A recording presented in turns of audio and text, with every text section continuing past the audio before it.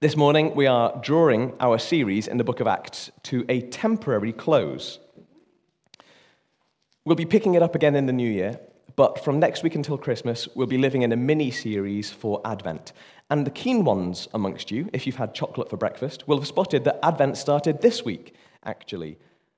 Today's passage in Acts chapter 2 is just too good to leave until January, and is such a good place to land on when we press pause, that we've stolen a week of Advent to finish off Acts. I'm sure you can forgive me. Especially if you've been listening to Feliz Navidad and drinking gingerbread lattes since about October. Try it as a mocker, it's much better. I want to wish you... No. Our final passage for Acts this year, then, is Acts chapter 2, verses 42 to 47. It's such a well-known passage. It's been preached over and over as a model of what the church should look like, and with good reason. It shows us a community of people who are all in for Jesus, and the brilliant results that come from this community being all in for him. So there's two main things I want to draw out of the passage this morning: living all in and living lives that bear witness. Carol's very kindly going to come and read us the passage. We're studying Acts 2, 42 to 47, but she's very kindly going to read us from verse 40. I'd like to ask you to bear these two questions in mind. Oh yeah, you'd need a microphone, thank you. These two questions in mind as Carol reads to you. What did these guys have that made them all in for Jesus? What did they have that made them all in? And what did they have or what did they do that was bearing witness to Jesus, to those around them? Thank you so much, Carol. And with many other words, Peter bore witness and continued to exhort them, saying, "Save yourselves from this crooked generation." So those who received his word were baptized, and there were added that day about 3,000 souls. And they devoted themselves to the apostles' teaching and the fellowship, to the breaking of bread and the prayers. And awe came upon every soul, and many wonders and signs were being done through the apostles. And all who believed were there together and had all things in common. And they were selling their possessions and belongings and distributing the proceeds to all as any had need. And day by day, attending the temple together and breaking bread in their homes, they received their food with glad and generous hearts, praising God and having favor with all the people. And the Lord added to their number day by day those who were being saved. Amen, and thank you so much. If you have a Bible or Bible device, I exhort you to follow along with us this morning. We'll be dipping in and out, but it'd be great to keep Acts chapter 2 in front of you. Have you ever been utterly devoted to something or someone? I'd like to think that I'm devoted to Rachel. I'm sure I have my selfish and my lazy moments, but in general, I love to spend my time, my energy, and my money on making her life the best it can possibly be. I like to bring her little treats when I've been shopping. Someone got to start Advent yesterday with an Aldi chocolate truffles calendar. That's right. Don't you forget it.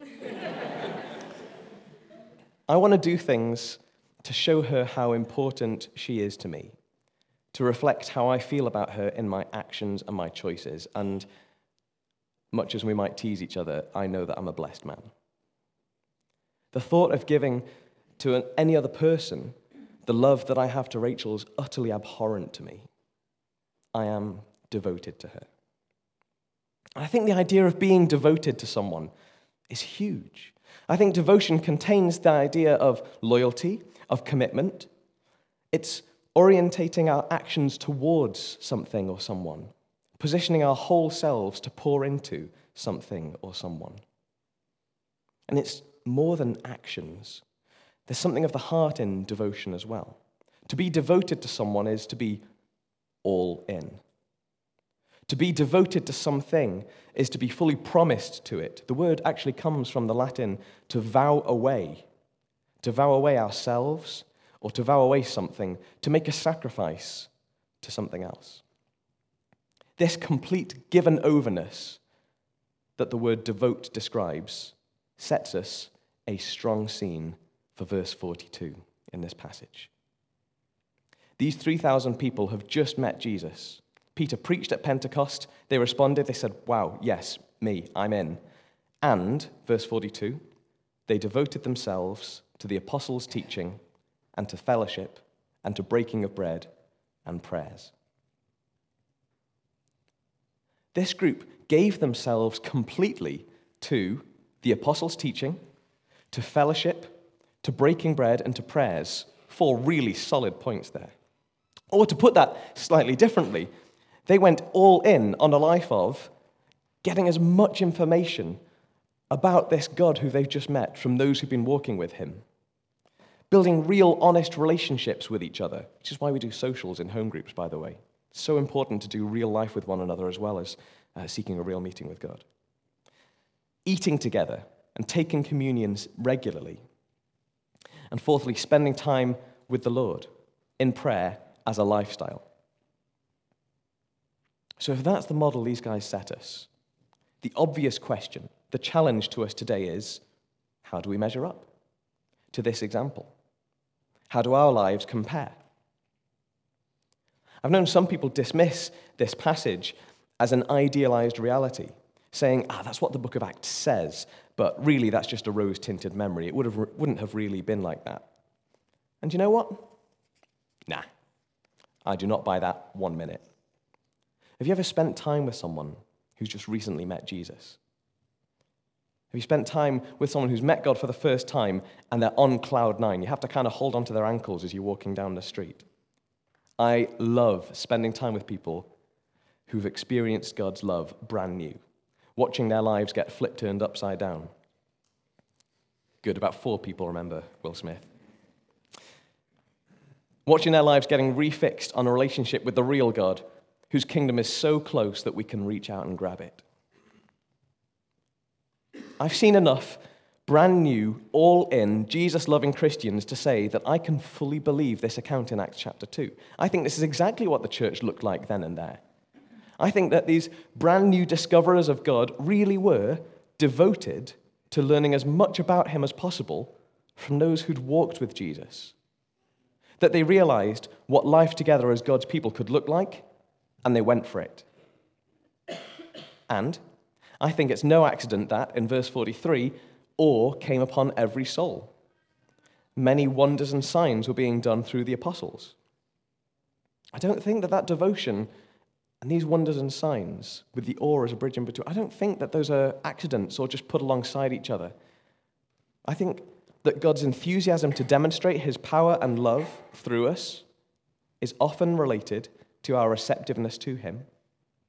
And that the awe, in verse 43, which some translations use the word fear for, the awe of God amongst this community that loved him so, I think that was a fertile ground for him to work in.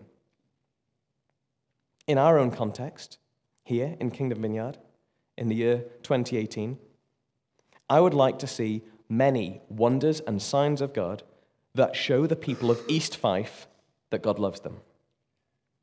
And so, I'd love us as a church to discover a level of devotion to God and awe of him that he can then use to bring more wonderful signs of his kingdom into our neighborhoods.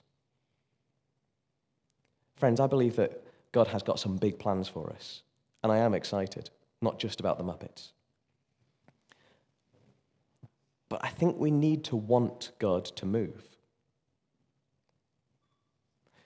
For him to be up for going ahead with his plans through us, I think he wants us to want it. He wants it to be a relationship. I want it. And honestly, I want to want it more than I want it. So I'll be at the prayer meeting tomorrow night. See you there? Verses 44 and 45 offer a real challenge to us today. Although, I don't think it was any less challenging to them then. Honestly, that's the nicest heckle I've had for months. Verse 44 says that all who believed were together and had all things in common, and they were selling their possessions and belongings and distributing the proceeds to all as any had need. Just read that again for a second. All who believed were together, they had all things in common, and they were selling their possessions and their belongings and distributing the proceeds to all as any had need. These verses describe an attitude to money and possessions that sticks in many of our throats. How many of us, even now, are thinking along the lines of, well, it was all right for them? I don't think these guys had it any easier than we do.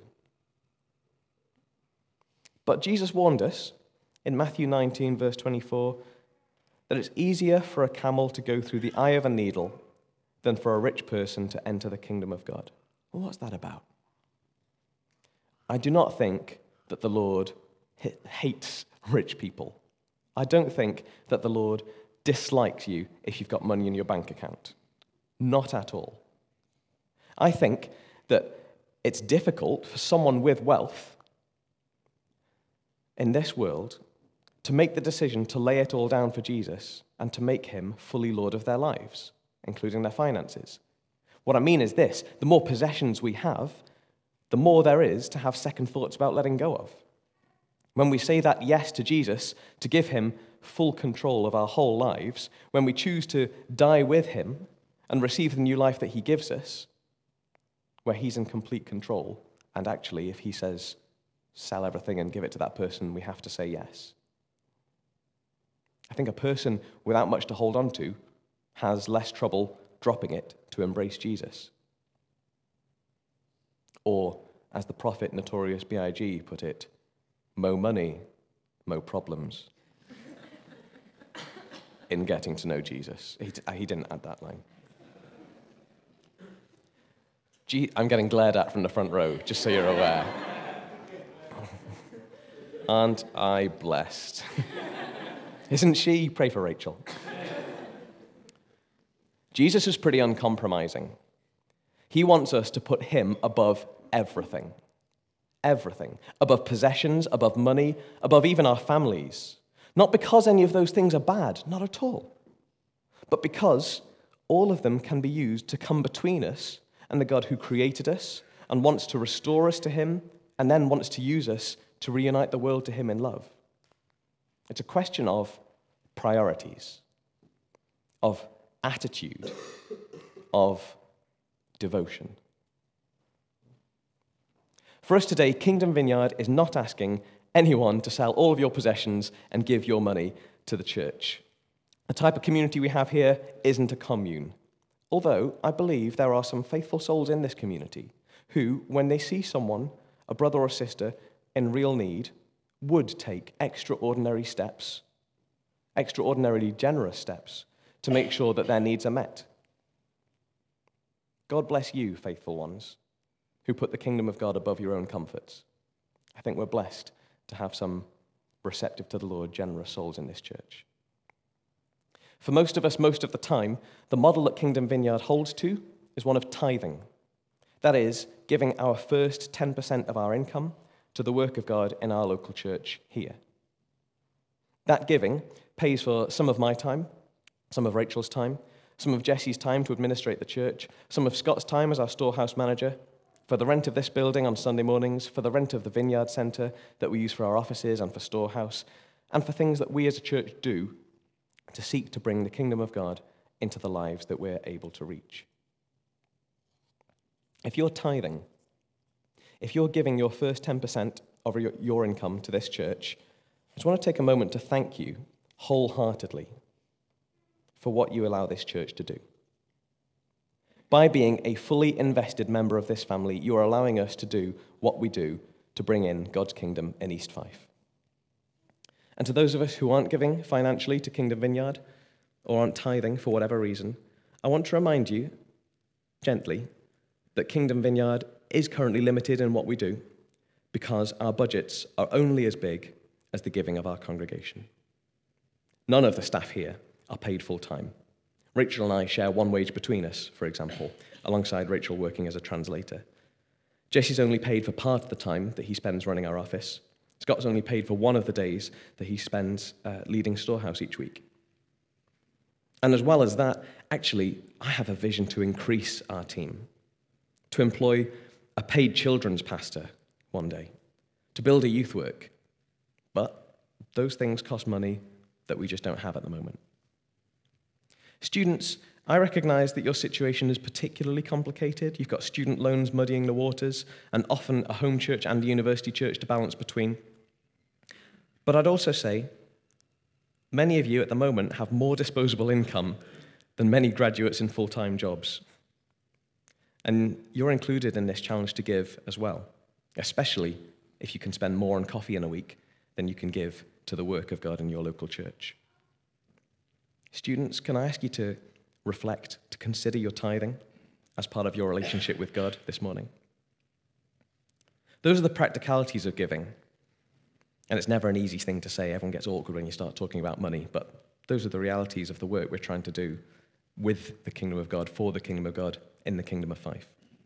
But more than those practicalities, more importantly, pastorally, honestly, I believe that tithing is a spiritual discipline for Christians.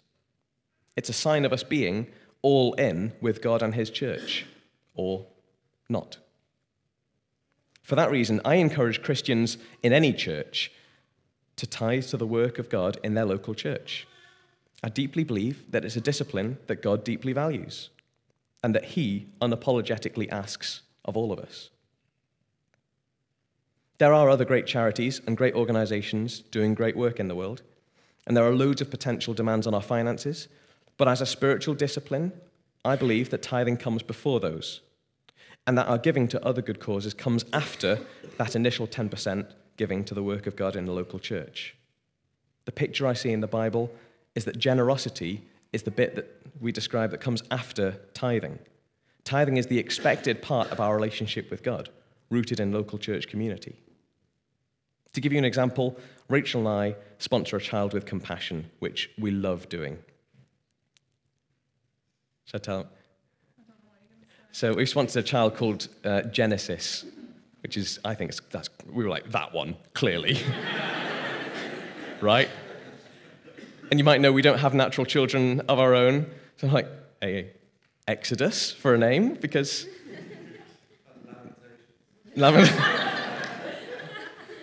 Good. We love sponsoring our child, but the money that we give to Compassion isn't part of our 10%.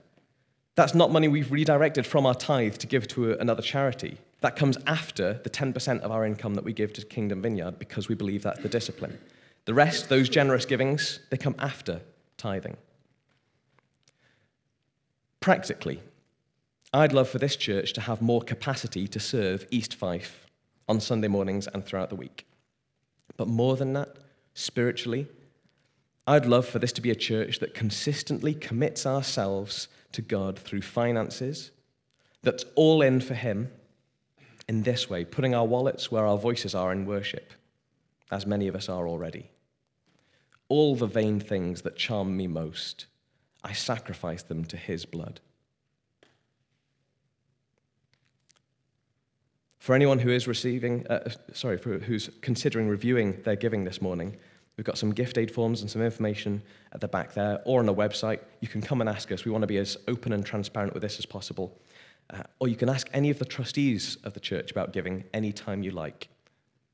Trustees, I didn't prep you for this. Could you just stand up and smile and wave? Thank you. Aren't you beautiful? What a blessed bunch we are. Right, these are our trustees. Go and ask them about giving. Why should I give to Kingdom Vineyard? I'm going to get fired.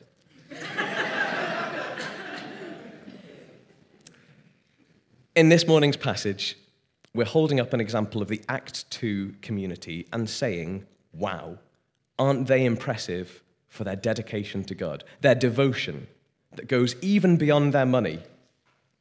Oh, wouldn't it be wonderful if people looking in on our lives said the same of us? I want us to be all in. And verse 46 shows us another insight as well. This community was committed to a life of worshipping God in the temple and to fellowship in each other's homes. It doesn't anywhere say that they gave up their work, and I suspect they didn't, which means that they were building into their lives worship and fellowship, time together, into already busy working lives. They so valued a deepening relationship with God and a deepening relationship with each other that they prioritized it in their lives. What an incredible statement to those watching on, the people that they worked with, to their own families. What an incredible way that their lifestyles, their actions, serve as a witness testimony of the change that God has made in their lives. Morag spoke excellently, I might add, a couple of weeks ago about repentance, about true change, about turning away from some things in order to turn to God. She used the phrase, a transformative change of heart, which I really like. The lives of this first community of Christians must have looked very different when they met God compared to their lives beforehand. This devotion that they had, this awe that they had, I think it came from a response to meeting God. In fact, I think that this whole passage, this whole picture we have of what this church looked like is a community acting in response to having met God. First the 120 disciples, then at Pentecost the 3,000, then day by day more and more people seeing Jesus, seeing that there's something in this actually, and making the decision to go all in with him. A personal challenge for you. No one raised their hands. Have you encountered God? Have you encountered God? What was it like? What response in you did that meeting with God provoke? Do you want to encounter him again? At the end of this talk, we'll invite people to come forward for prayer if you'd like to receive prayer for anything. If you fancy that, come on forward and say, I just want to meet God this morning. We love asking God to meet people. And I think that rather than trying to give you a jobs list, a challenges list, oh, well, now you've signed up to church, you've got all these obligations. None of that. If you've met with the real Lord and he's stirred something in your heart, then actually, I think he himself will be saying to you, now I want you to do this. And weird, we'll get excited about it. Give all my money away, Lord. Brilliant, that sounds great. Give all my time to serving people because you've told me to. Thank you, Jesus. Because actually, he'll stir something up in us that we just want as much of him as we possibly can. Verse 47 tells us that they were praising God and having favor with all the people. This favor, people around them liked what they saw in this community. And I noted that nowhere in this passage does it say that they were doing evangelism, though I don't doubt for a minute that they were doing it. Although this passage doesn't tell us here that these guys were sharing Jesus with the people around them, I think that they must have been just as a natural part of having met him recently. Have you seen what happens when someone encounters Jesus for the first time? They cannot help themselves. Jesus is real. I met him. I felt his presence. I had a message from him. He healed me. I think these guys were telling anyone who'd listen. And as I said a few weeks ago, they were telling, firstly, their own witness testimony of what God had done in their lives. They were telling the truth about who Jesus is, and then I've no doubt that they were inviting people to meet with God themselves, to encounter Jesus for themselves too. I think there's a real strength in that. But as well as that, as well as blurting it out to any passerby who they could get the ear of, I think that these guys were living lives that bore witness to what God had done for them.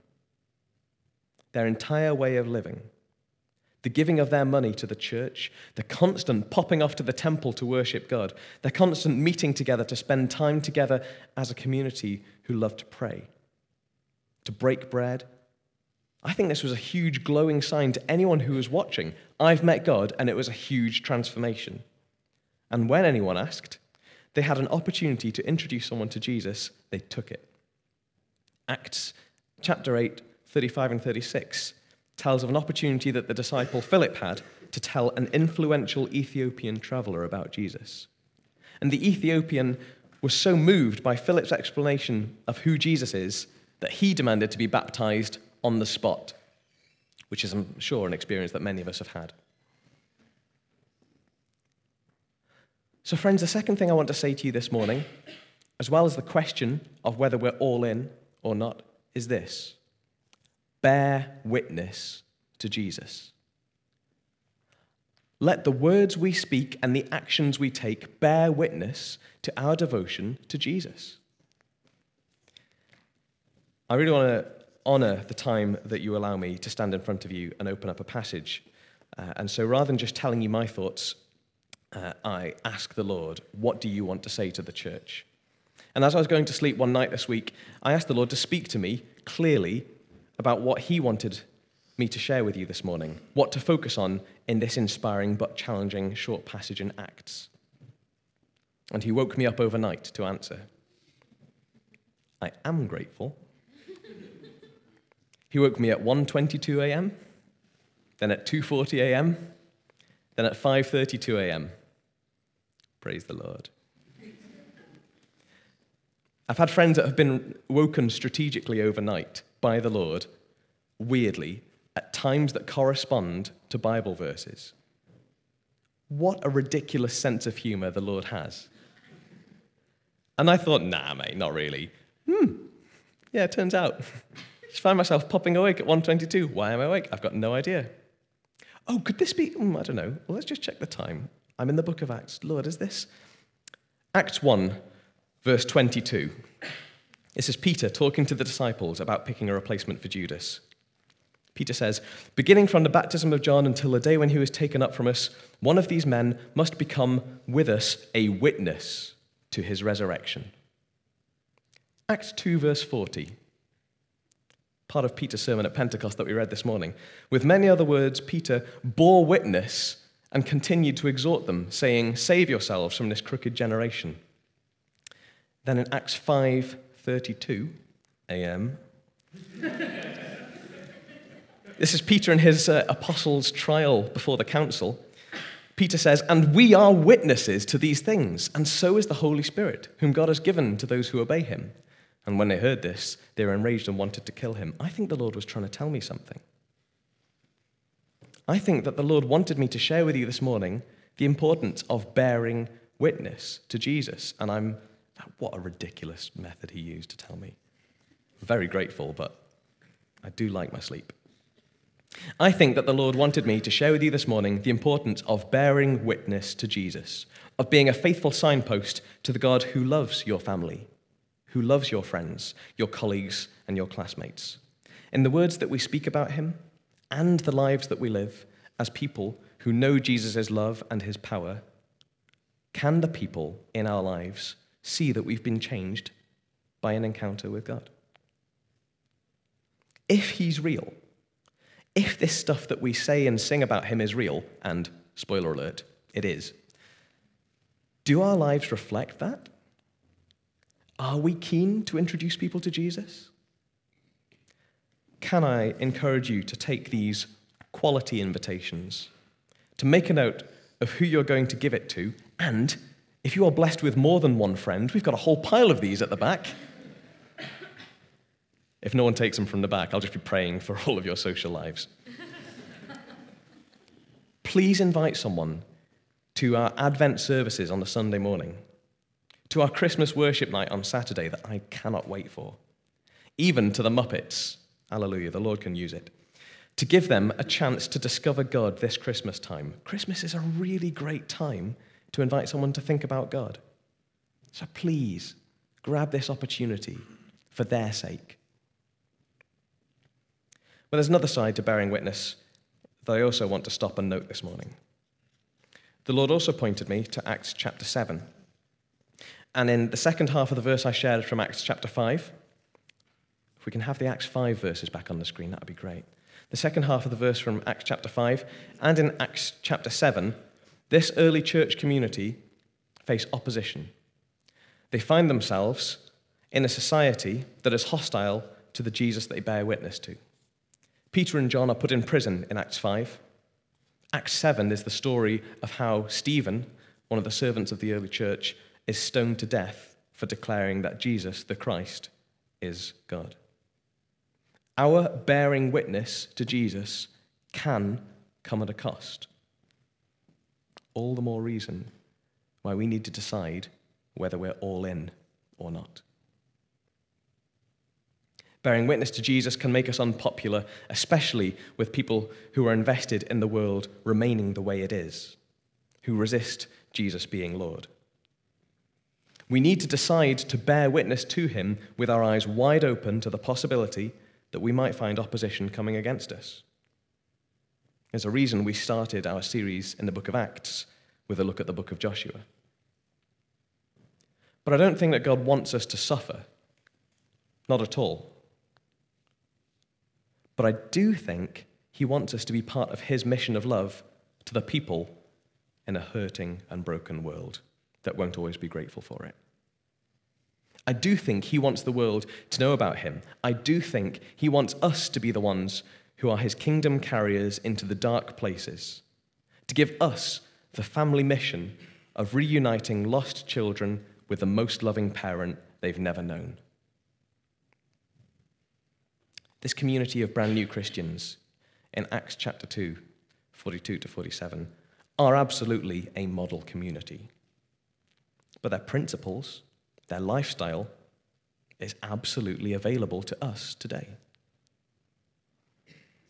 An attitude of generosity with their belongings and their finances, an attitude of whole life worship of God, whole life togetherness with each other, gratitude to God for the things he was doing with them, many signs and wonders amongst them,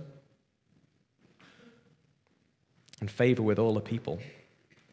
No wonder in verse 47 we read that the Lord added to their number day by day those who are being saved. And God's still in the same business. As we prepare to put down our series in the book of Acts until the new year, it leaves us with an inspiring picture of what church can be. And I really do celebrate the things I see in this passage that Kingdom Vineyard is already blessed with. But it does leave us with a challenge to ask us if our relationship with God and with his church looks like the relationship that these guys had. A challenge to invite us to go all in and to see whether we are faithfully bearing witness to who Jesus is, to what God is really like, and to look with excitement for the Lord to add to our number here, day by day, those who are being saved. Why don't you stand? I would love to pray for you.